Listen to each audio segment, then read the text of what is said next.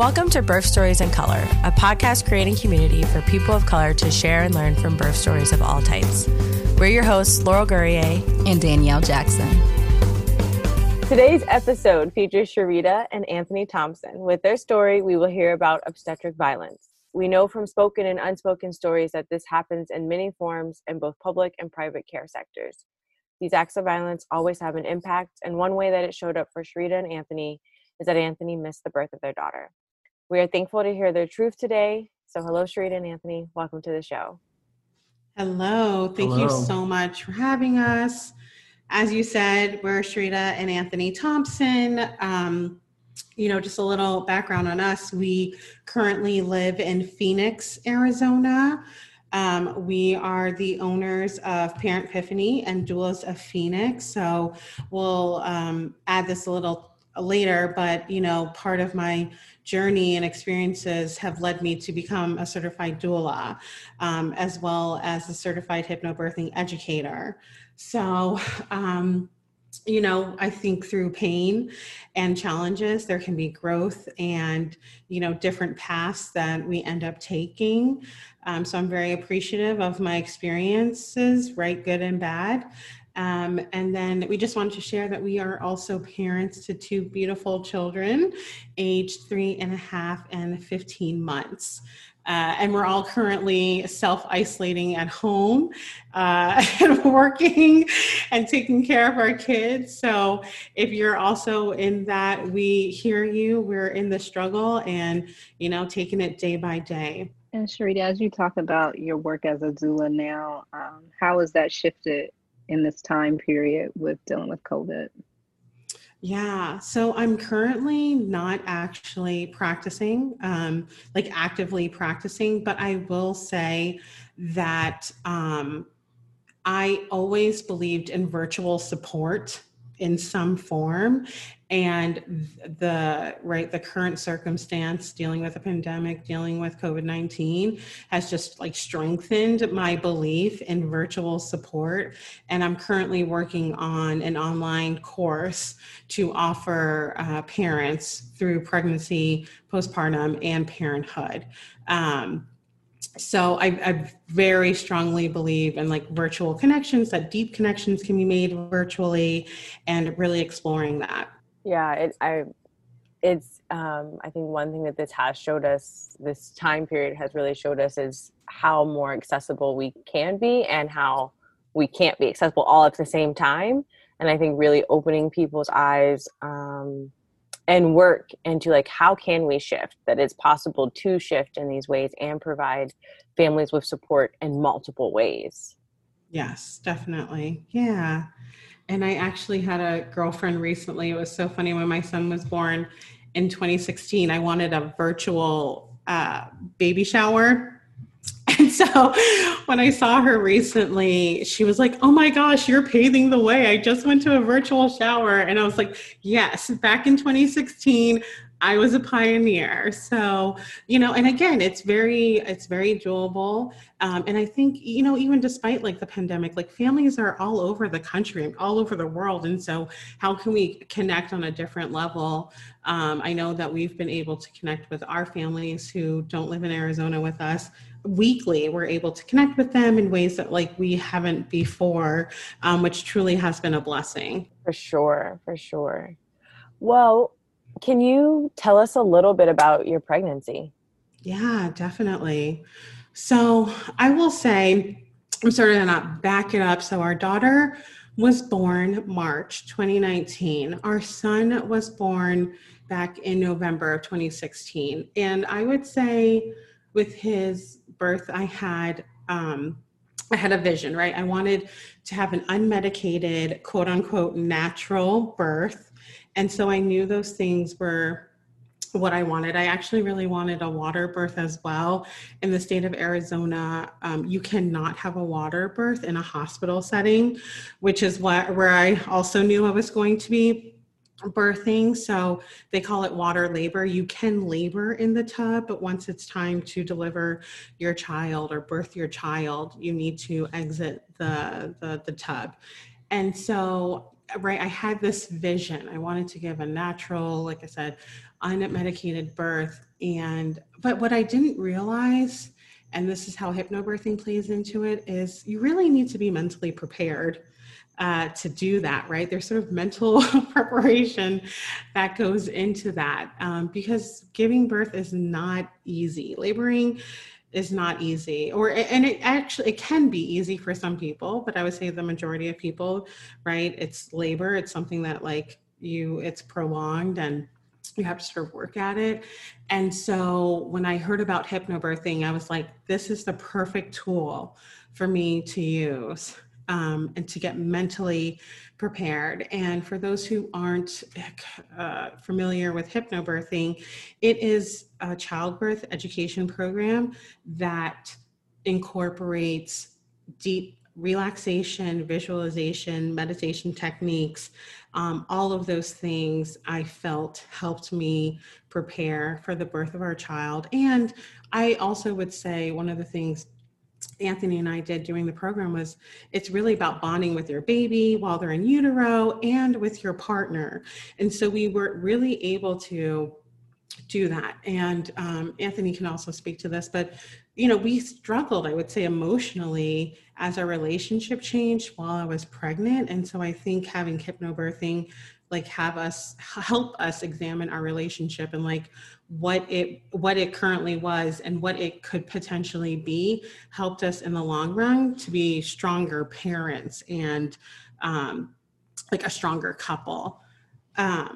So that was one thing that I did and envisioned during my pregnancy was hypnobirthing. That was fundamental. The other thing that I did way back then, and I did with my child recently, our second child, was I had a birth doula. So, and I think, oftentimes a lot of people say, what is a birth doula? And your audience, obviously is more familiar with that. But for those who aren't, they are a supportive person during your pregnancy and your labor. And when I first heard of a birth doula, I didn't know what it was. And so as we were learning about the doula role and hypnobirthing, it felt very much like something that I wanted to do, that the extra support would be very important to me. And I actually had a discussion with my midwife who recommended that I also bring on a doula. I think a lot of birthing parents don't realize that their doctor, right, the person that they've seen for 8 or 9 months, is not going to be with them the entire time while they labor. And so our doula was that person for us. My husband was working, had a job. And so I felt like a security in knowing we could call the doula or even text her and that she would be able to respond, come to the hospital, whatever the case was. So having a birth doula for both pregnancies also was great. At the end of my first pregnancy, I ended up having high blood pressure. And thankfully at that time, I did not have to go on any medication. But during my second pregnancy, because of my history, my care provider had me do a low dosage of ibuprofen. And I actually had bought a blood pressure cuff, an at-home blood pressure cuff during my first pregnancy that I still had, that I also used during my second pregnancy just to monitor the readings or whatnot, my blood pressure. And so I was doing those things and at one point realized my high blood pressure was returning much earlier within the second pregnancy, which was causing alarm to myself, but to my mother, who actually is a retired high-risk obstetrician. And I'm so grateful that I had her on my side because she was able to provide questions that I could offer to my care provider and say, right, my readings are really high. Is there anything that I should be doing? Should I get a BPP? which is the, I can't remember the exact name off the top of my head, but it's the profile, right? The testing to measure the baby's growth and all those good things. And when my mom recommended that, it was, I want to say it was about 34 weeks into my pregnancy. So I'd been measuring it up at that time. My care provider actually hadn't read any of my readings, my at-home readings, which was like concern number one. And the readings were high, like I said, but the readings in the office were low. Like it was a very strange thing. I felt like they almost didn't believe me, what I was saying. And, you know, my mom was concerned. And so she asked me to have them run this test, which they refused to do. And so at that point, I decided to change care providers. I was seeing an obstetrician, and then I switched to midwives who actually I had during my first pregnancy with my son. And they immediately took my readings from home, like evaluated that they were high, like talked about having an induction at 37 weeks. Like they took it very seriously, which I affirmed, right, my beliefs, my mom's beliefs, and like this was a very serious thing that was going on, and like I had to do, you know, preventative measures. And so I had an induction scheduled at 37 weeks, which was scary. I think anytime that, you know, you're before your due date. And I also had an induction with my son. So, you know, there wasn't sort of an element of surprise, but, you know, it's just like an added intervention, an added thing that maybe you don't necessarily plan for, you know? And again, just like being more early, that meant like taking more time off of work or, you know, whatever that meant. And so those plans had to be worked on. So we did that.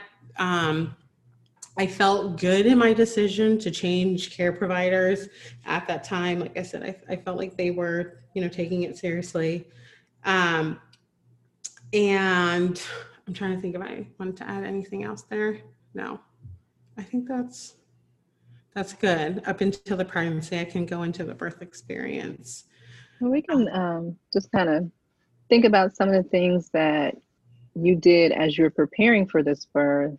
I know you talked about hypnobirthing. Anthony, was there anything that you were doing in this time too? I mean, I know some things you were doing along with her, but were there things that were unique to you during this preparation phase as a father? Doing anything and everything that I could to be supportive of her. You know, like Sharita had said, is that I was working, so having our doula there was very beneficial. But we would do, I apologize, my memory's a little hazy, but I want to say it was every other week we were doing classes with our doula who would come to our house, and they were about, I would say, 2 hours long, give or take. I would go through and try to just help Sharita in any way that I could, reminding her, hey, have you taken your ibuprofen? Have you checked your blood pressure? Let's try to have you relax and let me set up a music playlist, drawing a bath of water for her, you know, going and creating unique meal plans that try to lower the blood pressure by, you know, lowering sodium intake, eating better fruits and vegetables, that sort of thing. So it was, for me, a very support role in making sure that she was on top of things the best that she could be, as well as making sure that, you know, she was well taken care of as best as I could. Yeah, I'll add that, like, I feel, you know, I feel very supported, right? Like I feel like Anthony and I can come together and come up with a plan and say, like, he can think of so many more things than I can think about, right? And sort of plan for like, you know, things that I don't even consider. And so I'm so appreciative of that and thinking about all the things so that I wouldn't necessarily have to think about them. Whether that was like, who's going to take care of our son? We have pets. Who's going to take care of our pets? Packing the bags. Like Anthony definitely held those responsibilities down. The easiest way to explain it is Sharita is the dreamer and I'm the realist. So I always plan for the worst and hope for the best. She hopes for the best, but never plans for the worst. Perfect. Very complimentary. Balance. Yes. Majorly balance. Exactly. And So, it works. Yeah. Something I wanted to go back to is we do hear about many people using hypnobirthing, but I would like to kind of hear from your take, Anthony, what did being involved through those classes look like? I mean, we know from the birthing person's perspective, but don't really get to hear much from partners about how hypnobirthing supports them as support people. Right. Yeah. And just getting with the language of it, right? Right. Yeah. To kind of start off at the very beginning, when I first heard of hypnobirthing and doulas and everything, I had no idea what it was. I knew that, obviously it's not my body going and pushing out a human being. So whatever Sharita wanted, I was up for. So she wanted to be drugged up, cool. If she wanted to do all natural, cool. But the more that I learned about it, the more that I realized, holy cow,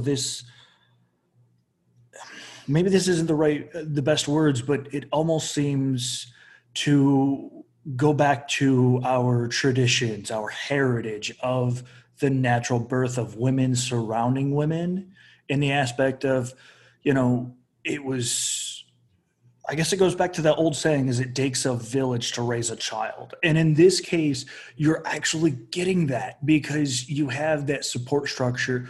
You can get just so many different people within hypnobirthing, for example, is all over the world. If you look at, as Sharita was saying, the water labor itself or the water birth, to us Americans, it sounds very unique and that's something that they do in third world countries. And it's not. They do this all over the world. It was so fascinating to help realize everything. It was kind of going into almost like a trance where you're focusing on the child that you're about to have, and being a support partner in that aspect it helped calm me down because you always see it in movies or you read it in books where it's like, I need 50 cc's of saline statin and, we need 10 gallons of blood. It's not like that. It's very calm. It's a marathon. So to have that hypnobirthing keep you on track, both for Sharita and myself, was very beneficial to remember, hey, it's a marathon. We will get there, but we got to pace ourselves.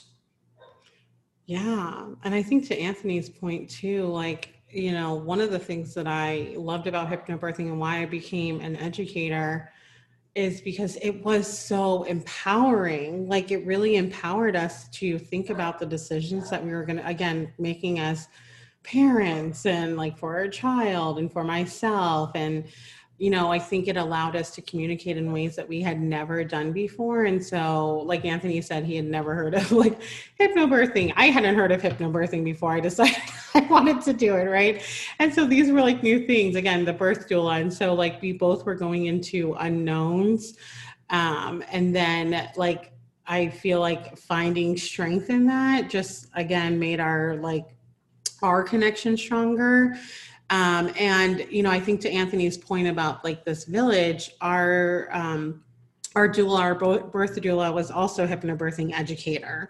So she was the person teaching our classes to us, and our midwifery care provider, they also, I don't want to say believed in, but support hypnobirthing. And so I think when the conditions are right, when you have care providers, when you have your doula, when you have a partner, when all of these sort of factors combine and everyone is in line with how you want to birth, then it can be very empowering. We also went to a hospital that I knew or had heard was more open to unmedicated births. and open to hypnobirthing. So those were things, again, that were important to me. And we created conditions to make sure, at the very least, that they would be supported, or ideally supported.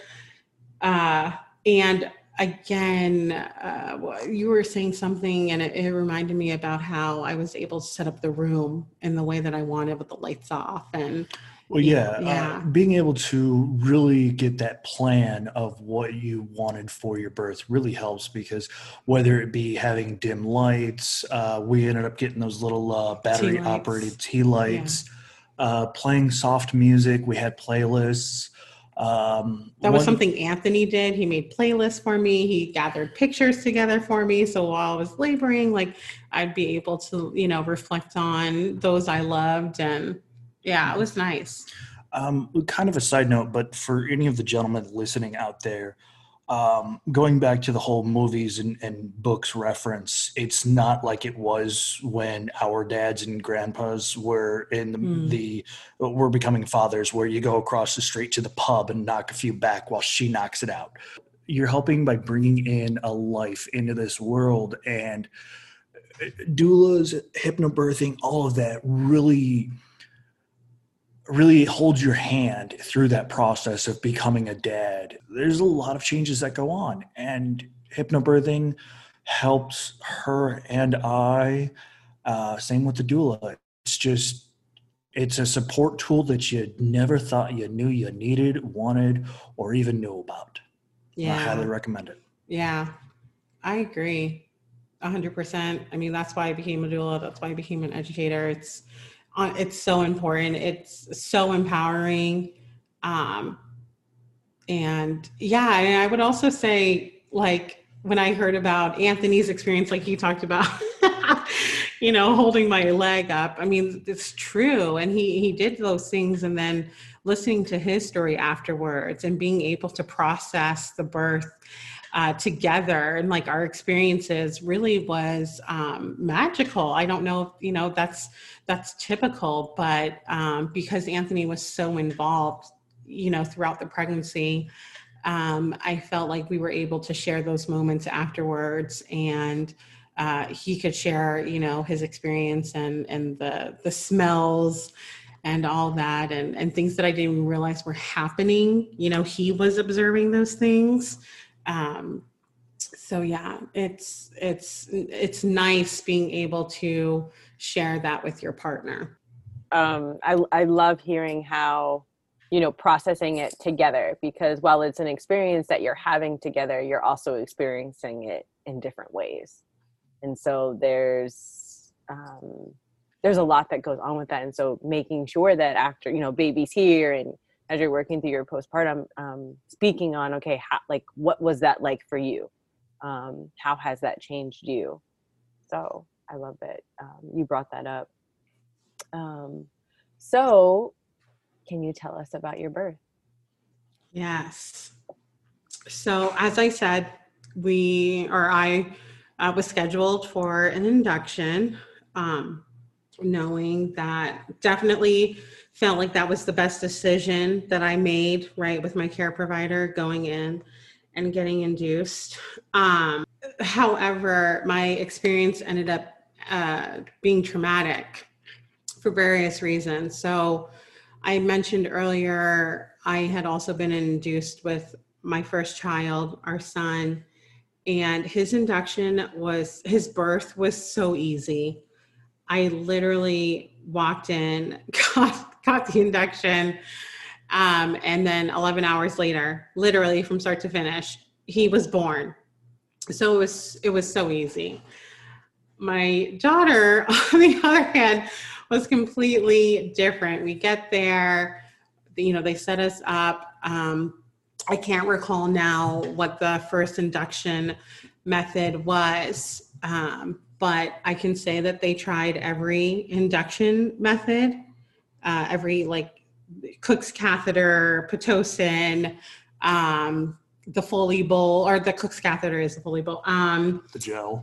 The gel, everything, every induction method at their disposal they used. at least once. Sometimes some other methods they use more than once if they could, right, based on like the regulations and all that good stuff. I even tried to do like natural inductions, like nipple stimulation, and I got in the tub at some point, like, I mean, everything to try to get our daughter to start labor. And it was not progressing the way that anyone wanted it to, or, that we thought. And I think for us, especially like Anthony and I, it was such a shock. Like after day one, I think literally just shocked because it was already so different from my first experience. And that was the other thing too. I think we had set the expectation that we would be back in like a day or two after the birth. So my mom had come out, she was taking care of our son, and, we're like, we'll be back in a couple days, right? Like, this is going to be so easy. I like remember driving to the hospital thinking that, like, and after the first day of nothing happening, it was like, oh my gosh. But I will say, I think part of the issue was at that point, my blood pressure was so high that they started magnesium sulfate. And I honestly think that halted, any sort of progress that I would have made with the induction methods that they were using. Because I was at risk for a seizure, for a stroke. It was very serious. Yeah. Her blood pressure was something along the lines of like 190, 195 over 155. It was extremely high. Going back to the trying the induction, we even tried some things at home to even kickstart the process. Some of the old wives' tales will say things like eating an eggplant, lasagna. You try so many different things to do the induction, but ultimately nature takes its course, and when it's time, it's time. Yeah, well, and so nothing was happening, was on the magnesium because blood pressure was so high. And I was also trying to, hypnobirthing, again, I just credit it for giving me the tools to like practice deep relaxation and visualization and those things to really like outside of medication to also just help me relax enough to try to bring it down naturally. And create, again, that sort of environment in the hospital that I wanted. So lights, being off or dimmed, having the tea lights. And so I ended up being at the hospital for a total of 4 days what was it? 5. You were admitted on Sunday and discharged on Friday. Yes, but Octavia was born on Thursday or Wednesday. She was born on Wednesday night at 11 p.m. So between Sunday morning when I got in to Wednesday late, because she was born late on Wednesday, like 11 p.m., induction hadn't worked. Eventually, I was able to get my water broken. And that's what sparked the contractions to deliver her.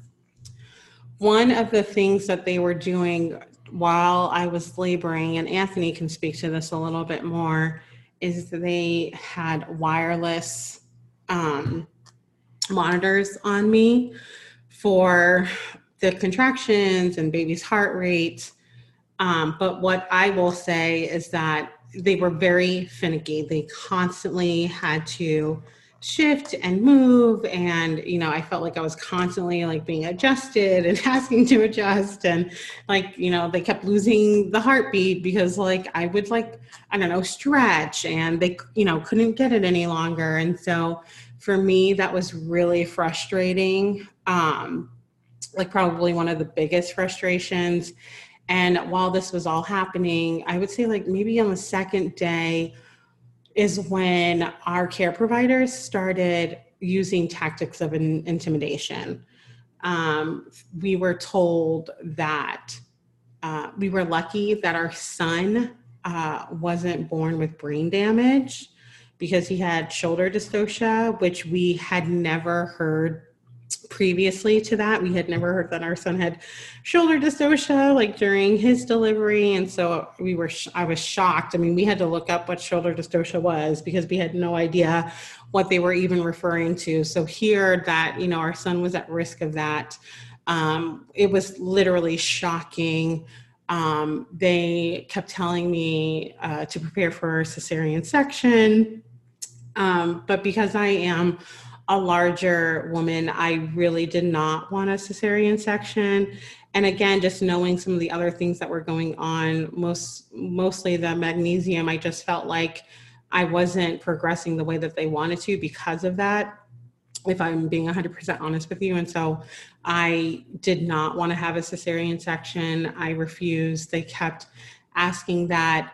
We also had some midwives who were training that I don't know if they didn't read my file, or I'm not really quite sure what miscommunication happened, but at some point, at least 2 of the training midwives asked me if I wanted an epidural, or told me that, they were ready to administer the epidural. And I was thinking, no, I'm having like an unmedicated birth. Like, this is not part of the birthing plan. Like, let's make sure we're all on the same page. I was told that I must be very stressed because I've been in the hospital for days and, nothing was happening. And I actually probably was like the most calm I had ever been throughout my entire pregnancy, because I knew I was at the hospital. Like, if anything were to happen, I was there. So I didn't feel any type of stress or pressure in like the sense of myself of like delivering my baby. All of the stress and pressure was literally from the care providers pressuring me to deliver this baby. I'm trying to think what other intimidation tactics they use, but it was really, it was aggressive. It was really unfortunate. I was honestly shocked by it because we had used the midwifery practice before, like I said, during the first pregnancy. And so this was a completely different experience.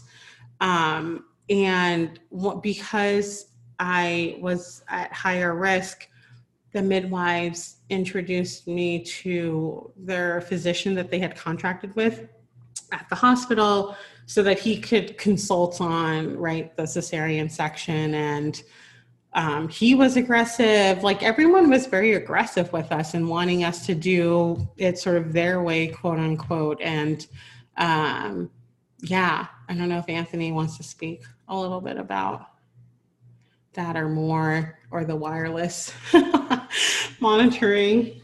The wireless system was definitely not the best. And as Sharita had already pointed out, their tactics, they were consistently coming in and saying, oh, well, we should probably do a C-section since you're only 2 centimeters dilated. And it's like, did you read the chart? Because that was as of 8 o'clock this morning, and here it is 2, and she's gone up to 4 centimeters. So why don't you leave the room and go do your damn homework? The consultant that was brought in, he obviously never had that surgery to remove his head from his ass, because he walks in and immediately it's C-section, the whole shoulder dystocia. For those at home that don't know, it's essentially where the shoulder gets stuck coming out of the birth canal. And due to that, it can have multiple complications, something as little as a pinched nerve to as something as major as almost a dead arm, to put it into light terms, where the arm will never function properly. So again, I think we were just like very surprised to hear that like our son even suffered from that. Yeah. We were very lucky, as Sharita had pointed out earlier in this conversation, is that her mother is a retired high-risk obstetrician. Essentially, her mother was on the way to the hospital, thankfully, as we were meeting with the outside contractor. So we told him, why don't you give us an hour, let us think about it, not playing our cards just yet. But she showed up, we relayed all the info to him, and she tore him a new one. So she's laying into him about the file of, they don't want a C-section, what medical necessity is there for one. She's definitely progressed since you've been doing this treatment in the last several hours. And Oh, he changed. yeah, like within 180. a 10-minute conversation with her, he's changed, and he goes, "Well, I guess you don't need a C-section. I'm going to go and step outside and I meet think with he a new even client." apologized for like maybe not reading the file. He said that he was told those things by the midwife, that he actually hadn't read the file. Yeah, his exact words were outdated information, and it's like, I'm sorry. Outdated information works for a lot of things, but medical care should not be one of them. So, so finally, and we eventually were able to convince the midwives to perform a cervical check. And mind you, I've had several cervical checks at that point, but felt it was necessary because this one would hopefully indicate if my water could be broken. And during that cervical check, it was. But Anthony can attest to this. Cervical checks were extremely painful for me. They are extremely painful for me. I do not like them. I only will do it if it's absolutely necessary. So in this case, had the water broken, my contraction started, had the wireless monitoring devices on me. And as I was progressing through the labor, we had the lights dimmed, my birth doula was there. We were all like in the zone, right? Like, Sharita's in labor. She's like, relax, like this baby's gonna come, and all of a sudden the lights turn on, like bright lights. And I'm like, turn off the lights. Lights go off. Lights go back on. And I can't remember the exact, right, like words that were being said, the exact commotion. But what I can say is that they were going to perform a cervical check on me. I said no. I said stop.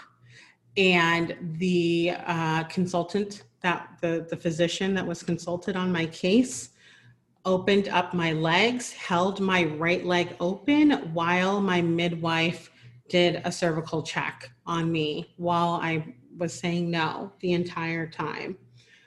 After that, because it actually happened fairly quickly, after that, the nurse that was on duty who was supporting us was in the room as well. She came over, she hugged me. She said, "I'm so sorry that just happened." She asked me if I, how I was, if I was okay, made sure that I was okay, that someone was going to continue supporting me. And then she left the room.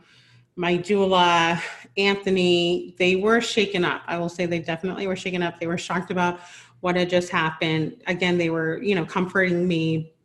And we didn't know what was going on. We didn't know why the cervical check had happened.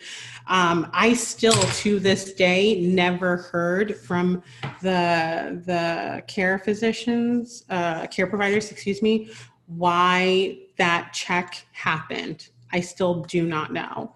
But what I will say is afterwards, Anthony left to compose himself. He went to go speak with his father, and he can speak to that conversation, his thought process. He went to go tell my mom what had happened, and I stayed in the hospital room with our birth doula. And during the time of the check, after the check, I actually gave birth to our daughter while Anthony was processing the traumatic experience. And actually our nurse too missed it. She missed the birth too. What we didn't know at the time, she missed it because she actually was reporting the assault to the chief of obstetrics at the hospital.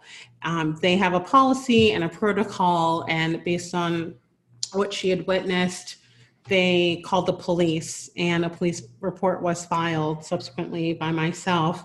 I think either the following day or 2 days later, whatever the time frame was. But our nurse missed the birth as well because she was following procedure and reporting what had just happened. But I will let Anthony talk about his experience and his processing of the event. As Sharita had stated before about the Bluetooth with the monitors and everything, it would randomly disconnect.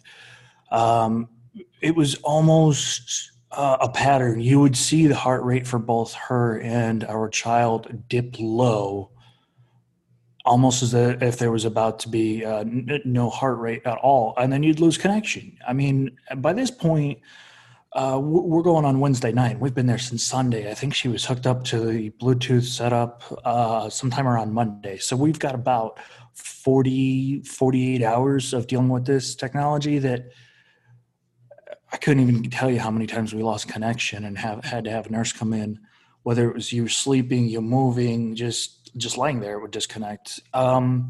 So as Sharita said, the lights come on. She tells them to turn them off. Lights come back on. And at this point, it's the midwife and the contractor come in and they're like, we need to check your pelvis and all this. And it's like, I'm just sitting across from the room on the little, what they call a bed couch, watching everything. And they go do the procedures. Sharita says, no, stop.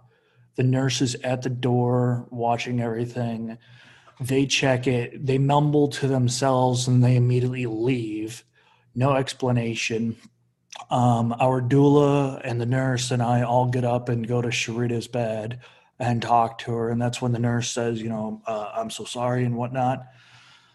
Our doula has no idea what's going on. And I start looking at the heart rate monitor and that's when I see, okay, the heart rate for both of them immediately dipped. It was starting to rebound, and that's when they barged in. So they must have seen it on their system and thought the worst case scenario. So as Sharita said, after that all occurred, I left the room because it was either I didn't know what to do. I really didn't. I was completely out of my element. We wanted to get a second opinion from Sharita's mother. And another second opinion that we had occurred was when the water broke. We didn't even trust our own physicians at that time. So Sharita's mother had kind of talked to her and helped guide her in regards to what to ask and prepare for that process. So I figured, okay, I'll do the same thing now. And I stepped outside and I left the building because in my eyes, if I was going to stay around, I was either going to say or do something that may have me evicted from the premises. I blew off some steam for a few minutes calling my father, let him know that I needed to call my mother-in-law, and started telling her everything. During that process, our doula ends up calling me, and it's 11:08 at night. And at that point, I rush in from the parking lot, run in, take the elevator, go upstairs. It's 11:11, and I see our beautiful daughter laying on my wife's chest, born. In just a matter of minutes from when it was, I was told, hey, the baby's coming, to the baby's here. So that kind of goes back to the whole marathon thing, is that, yeah, it's a long process, but when that process happens, it can be very quick. You never know. But ultimately, because of the assaults, there's a lot of questions that we'll never have. The police were called. They showed up on Friday to actually talk to us and get a statement. The chief came in. I don't remember if it was before or after the police, but it was around the same time on Friday. We talked to hospital personnel about what had happened. Mm-hmm. Yeah, the contractor and the midwife were both told not to enter our room under any circumstances. There's an investigation pending. We don't know exactly what occurred with that. At least that I think we can speak of at this time. Oh no, I was told by hospital personnel that the midwife and the doctor were both suspended from working there for 2 weeks. That's what I was told. And so, yeah, it's... Yeah, I would say that's one of the biggest takeaways. Like I feel like Anthony and I felt so like empowered going in, right? We prepared, like we knew what we wanted. We were, doing hypnobirthing. We had our birth doula. We had a plan. That's the thing that I find comfort in, like, despite, being like assaulted, like I feel like I did everything right. And that is a comfort to me. I did everything right. And although my body was violated, like the people that committed that action, like they have to live with that choice and those decisions, knowing that they violated someone, knowing that they assaulted someone. I have to heal, like me personally, yes, but in a different way. And my grounding is that I did everything right, I think. And I think that just goes to show you, like, you can do everything right and still things can go wrong. You know, there's always something outside of your power. That's true. Yeah.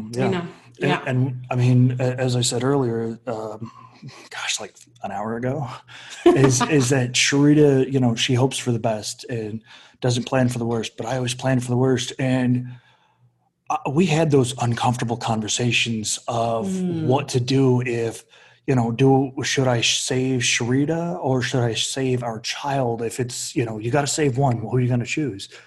I had a pen in my pocket ready that I had tested to write with in case I needed to start signing documents for the doctors to be able to perform procedures.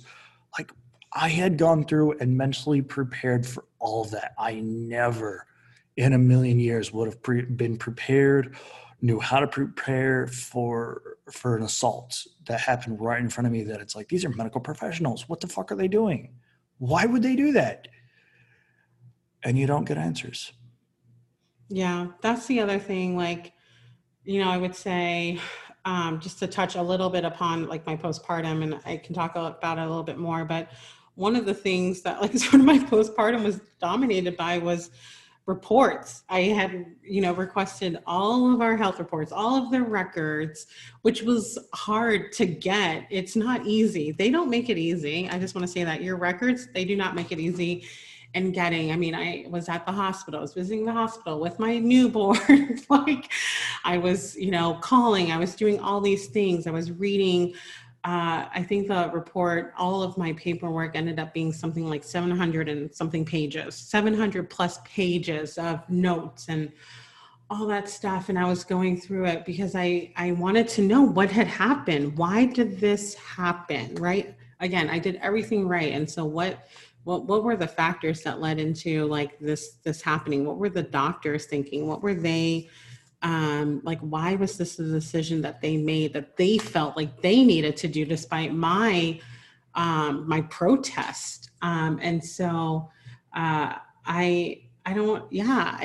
feel like, especially maybe the first month of my postpartum, it was very much dominated by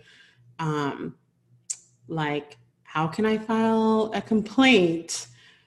What's in my records? Where's this shoulder dystocia, right? That they had mentioned for my first pregnancy. What does this mean? Why is this date incorrect? I remember there was like this weird discrepancy with our son's birth, and I can't exactly recall it, but like the dates were off. Like it was a very strange sort of record in his file. And, that stuck out to me, and I'm like, this is not even right, and so like, who's keeping these things? And like, can I, you can file, what do they call it, an adjustment, but again, it's this whole procedure and then you have to do it. And mind you, I'm still postpartum, right? I'm not 100%. I'm sleep deprived. Like I'm, even though my mom, my husband are helping me, you are still sleep deprived as a new mom. And so all of those things, dealing with high blood pressure. I still had my high blood pressure after, I had delivered my child. And so there were just a lot of factors in that, and a lot of things that I personally was dealing with following her birth. Yeah, we even found out that for both births, the records and the notes for the midwives were different than the hospital. Things along the lines of like our son's shoulder dystocia is that one with the hospital, they had never recorded it. For them, it was a non-issue. There was never any concern. But for the midwives, they were like, "Oh, this is pretty serious. We got to document this." And it's like, It was the opposite. Okay, it was the opposite. But Yeah. I mean, I apologize if I'm not getting the facts 100% straight. But he's right. I mean, that was the other thing too. It was odd because it was like the hospital had all this information, then the midwives had like another set of information. I mean, I really felt like I was like having to piece it together. Then someone told me, oh, well, the midwife group uses the hospital notes. I mean, it was like you keep hearing different things again, and it's like, why as me as the patient am I having to like try to make sense of this? Like it should be, I personally feel like very straightforward. It shouldn't have to be a puzzle or a puzzle to put together a health record. I don't understand that. And I definitely learned a lot about how records are kept here. Again, I looked up, how to file medical complaints and, found out some information on the contracted doctor and, his medical history and things of that nature. And one of my recommendations, I would say, like one of the pieces of advice that I mentioned is when you're with your care provider, ask them if they contract with anyone. Is there anyone that they contract with that you haven't met? Ask for their names, look up their information. What is their record? I wish I had done that because I think if I had known a little bit about him, I would have said no, that I would not want to work with that person. Just to talk a little bit more about my postpartum, again, there were so many things I was dealing with and dealing with the traumatic experience. It was hard. It was very, very hard. Just looking back on it and reflecting, I was anxious. I remember at one point while I was dealing with everything, I went back to work 3 months later, right after taking the family leave, and Anthony literally saying to me, like, Sharita, you need to go to therapy and process what happened to you because it's impacting you right now. Like I can tell, like the way that you're operating, it's not right normal for you. And like you need to get some help so that you're not feeling this way anymore. And I appreciated him telling me that because I think when you're in it, it makes sense to you. Like I felt like my behavior was like justified, whatever I was doing, like, throwing myself or complaining. I mean, everything was like a battle for me. And it felt like it was justified.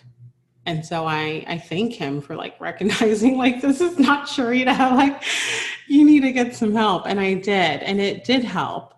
And I continued taking like the high blood pressure meds. I mean, there was a road to recovery, and, I wasn't even able to share my story. Most of my family didn't even know what had happened during the birth until a year later. I was not able to share what had happened. There was shame. There was, like, how do you let this happen? I think a lot of people also struggle. Like there were other people in the room. Like, I think it's very hard for them to understand, like, how does that happen with your doula there, with your husband, with your nurse there, and it happened so fast.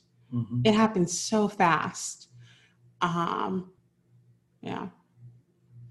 How was your bonding experience with your daughter after this experience for you? How was it different from the previous birth? And how was it just like not what you thought it would be in general, even if you didn't have another birth to compare it to? Yeah, that's a great question.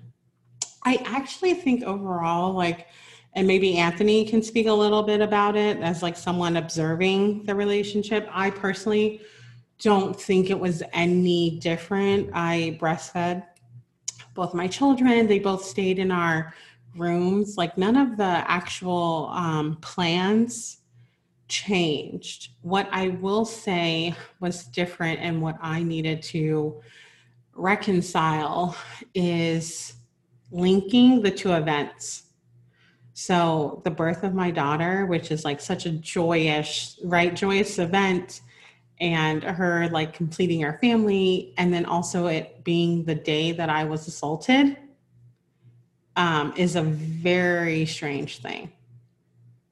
And so I would say at least for the first 6 months after, I would always like link the two events. Like I couldn't think of one without the other. Like I could not look at our daughter without like remembering being assaulted. And then that was the other thing too. Like she brought me such joy, but then I think about the assault. And so it's like such a weird thing on your like soul, on your emotions to have that play out. And it was so hard for me. And I think that's also why like therapy was so great, was just to like think about and like separate the two events. And yeah, I would say like even now just talking about it, like it really upsets me because I'm like her first birthday was like, oh, it was the, 1 year after the assault. And I don't know how long I'm going to do that for, but it's a weird thing. It's a very tainted, happy memory.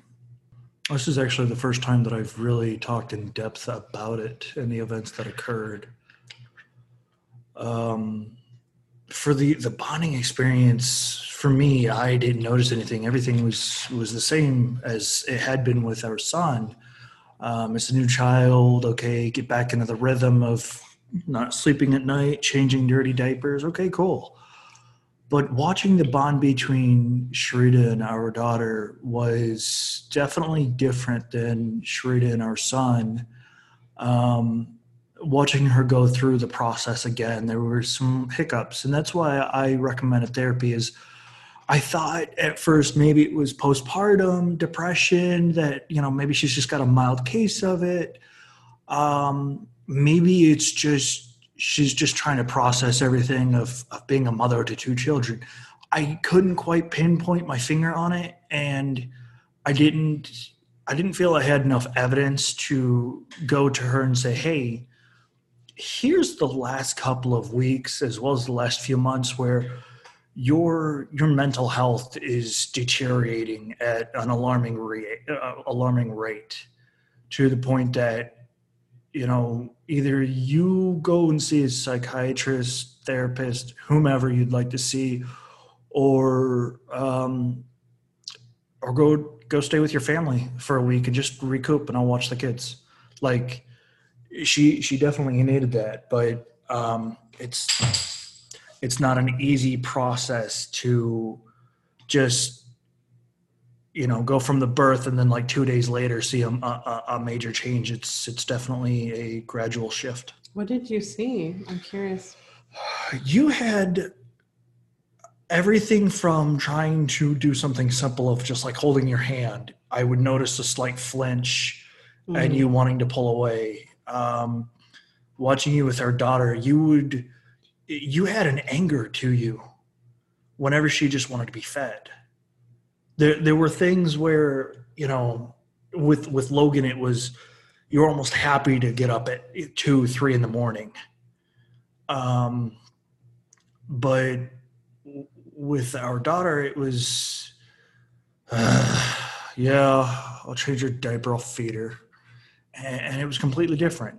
But like at the end of the day, your demeanor, you weren't as funny. Little things that you would say went from, oh, that's funny, you're hilarious, to, oh my God, that's so stupid. But you were laughing.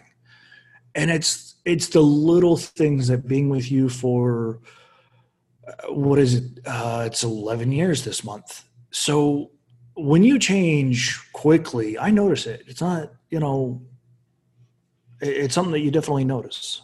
I definitely appreciated him looking out for me. Cause yeah, I mean, I definitely did not realize, he picked up on those differences. I did not, but again, I was living this experience. Yeah. And it was a lot of healing. Mm-hmm. I know. The impact Quick Event had and still has, like that's just really outlined in your story.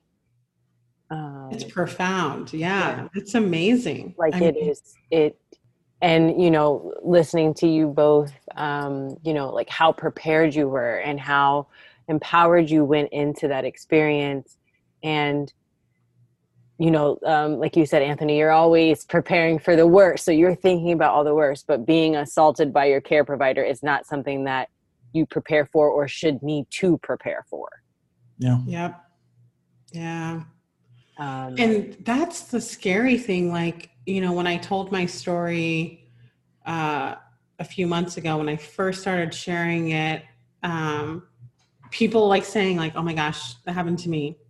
Oh my gosh, I was assaulted. I was verbally assaulted. I was I was shocked. I was literally shocked. I don't know if it's because people don't talk about it or it gets swept under the rug. I mean, that's what I was, you know, that's, you know, I sort of alluded to earlier, but it's very hard to, we filed a criminal complaint. Charges were not pursued. There was an internal review that was a verbal internal review that was done on the care providers.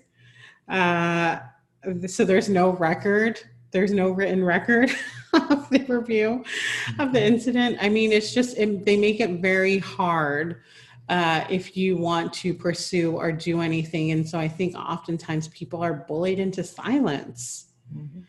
And maybe we also normalize it. I don't know. Maybe people feel like it's just, you know, that's what happens during birth. And, you know, they don't even realize that it's something that, you know, I felt like it shouldn't have happened. But yeah, it was really shocking to hear people say, yeah, me too, or I stand with you. Yeah. And thankfully I haven't had anyone not believe me, right? Everyone has believed my story. I think it was also very shocking for me when the detective came back and said, basically, in the process of medical care, a doctor can do whatever and get away with it. And it's like, wait a second, you know? So Anthony's referring to while they were doing the investigation, they told me why they weren't pursuing the case. In the state of Arizona, if it is deemed medically necessary, and it's incredible that there's a law for this, they are protected. The doctors are able to do that. They were able to perform a cervical check, assault me, despite my protests, because they deemed a medical emergency. And again, what that exact medical emergency is, I don't know. It has never been told to me. I don't know. One of the things that I did not look into, because at that point I knew that I wasn't going to get sort of right criminal resolution. I'm not exactly sure how the statute is written, right? If it has, they can just say a medical emergency, or if they need to be more specific. But I know in my case, I do not know what that medical emergency was. I'm thinking about, and I was thinking about this when you first told the part about being told to do something at home and then coming back to the care provider and them not listening. And there's this, my background is special education, but in the special education realm, when we work with families, we really focus on a lot of the work at home. And we always tell our families, we're with your kids for 8 hours. You're with them every single day. We only get 8 hours. That's right, it. Right. There's just that little window. And so there's so much more going on that we're not seeing that's impacting how they show up at school. And so I think my thought is always like, why can't we see care in that same way? You know your body, what's happening at home sometimes isn't going to manifest the same way it does when you walk in this office. So I need to understand what you look like outside of this. Yeah, it was tough. Yeah, it was tough. And like I said, once they denied, that ultrasound, I was like, it wasn't the right fit, because we were really concerned about my health and the health of my child, So yeah, that day, literally, where they said I wasn't going to get the BPP, I called and switched providers. Is there anything else that you want to share with listeners, whether that be resources, advice, anything else from your birth? Yeah, I think, Anthony and I just wanted to say that you can find comfort and strength in sharing your story if you're at that point. We found solidarity and strength in telling our story, and again, the ability to even process it together was helpful to us. And, you know, that's why we are in the birthing industry, because things need to change. And I think I come from the perspective of like, I never judge anyone in their choices or like the outcomes that come of it, because I think everyone, right, has like good intentions when they make decisions for their family and for themselves, just like we did. And even if something bad came about it, like I feel good about my role in it, and my role as a parent, and my role in trying to take care of my children and myself. Yeah. You have anything to share? I would say that, especially, you know, Sharita previously telling this story and hearing so many people speak up about it, no matter what it is, whether it's medically or non-medically, that has occurred to you, you're not alone. So there's always support groups, there's always resources out there. You know, start with family and friends and branch out, you know, whether it be therapy, support groups, whatever. You're not alone. You're never going to be alone in something like that, sadly. But you can get help.